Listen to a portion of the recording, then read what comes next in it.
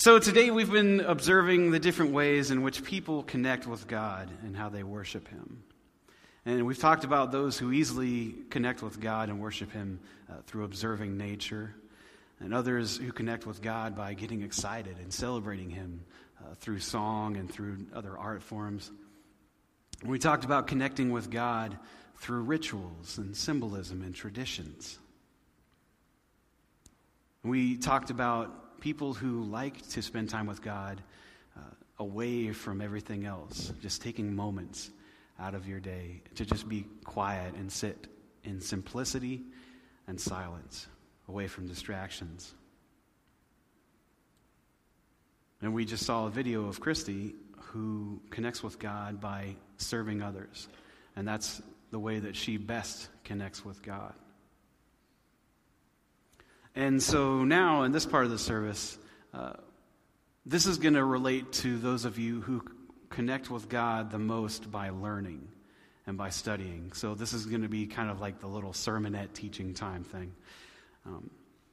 So I first discovered the concept of everyone having a different kind of way that they approach God by reading a book called Sacred Pathways. And the book describes all these different approaches to worship. And it's a little long-winded, obviously, but if today interests you, I would really encourage you to pick up that book.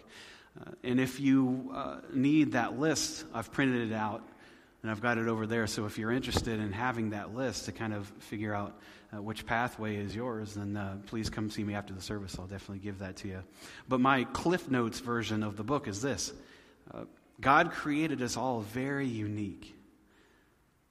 But if we look closely, however, we can see certain pathways in how we naturally approach God. And we've got to understand that it's okay that some of the pathways come more naturally to us, come more easily to us. So we got to find out which pathway suits us and realize that that is the main way that God can nourish our soul. There's other pathways. All the pathways are important, but it's also important to find the main way that God can nourish our soul. And that's the so what for today. That's the takeaway. Find that main pathway. The others are important too, but we need to find that main pathway that connects us to God like no other. Because we can navigate through life a lot better when we have that presence, when we have the presence of God within us, and we have that peace, because life becomes a joy and not a burden. And also, the opposite is true. If we don't feel connected with God and we don't have that presence with Him, life can kind of take a turn south and it can become hard. And I'll share a little example of what not to do from my own experience. So several years ago, the staff at Polaris and some of the congregation members had read this book called Emotionally Healthy Spirituality. And it's a really great book, and that's one that I would suggest everybody read if you haven't read it. But there's a part in there that talks about taking little segments out of your day to just sit in silence, like the ascetic, the person that just sits in silence away from everything and all the distractions, all that, and just let God work in you. And so I had never really tried that, where you just deliberately get rid of everything around you and just sit in simplicity, not studying, just sitting there. And man, my life changed like crazy. My spirit felt really connected to God during that time. And that was my pathway. After a while, though, things started to fade. I kind of fell out of the habit.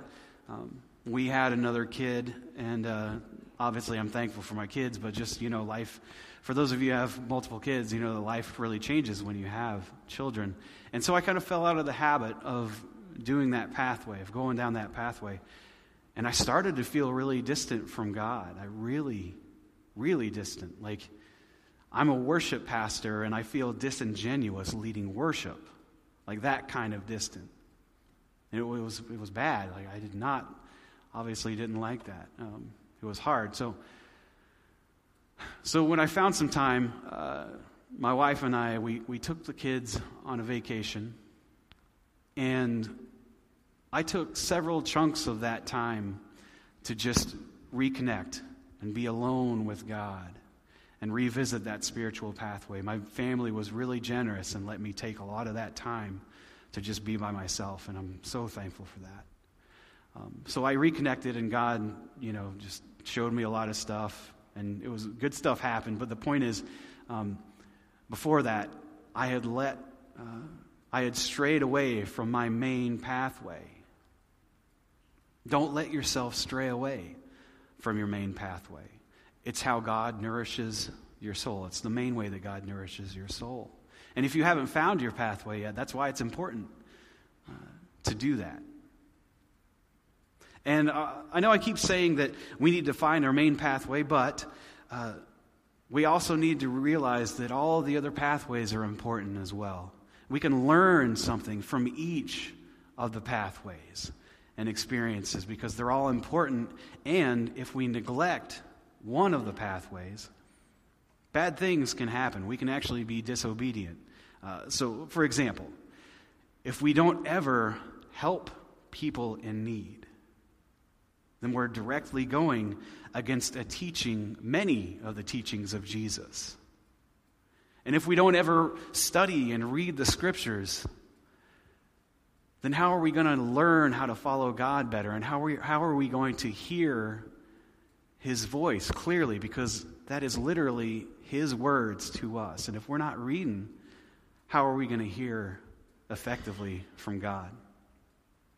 And if we don't get outside every once in a while, away from distractions, and just take a breath and enjoy God's creation, that can be a recipe for disaster. If you're not out enjoying nature, life can be tough. Just ask those of us who live in northeastern Ohio between the months of December and March, where there's no sunshine. Life gets kind of bleak. So all of these pathways are important. So we need to observe all of them. Find your one pathway, but observe all of them. And I know that sounds kind of difficult to keep that in your head, that all these pathways are important. But we have one person in Scripture who perfectly modeled all of these different pathways. He walked down all these different pathways, and it's Jesus. God came into His creation through Jesus.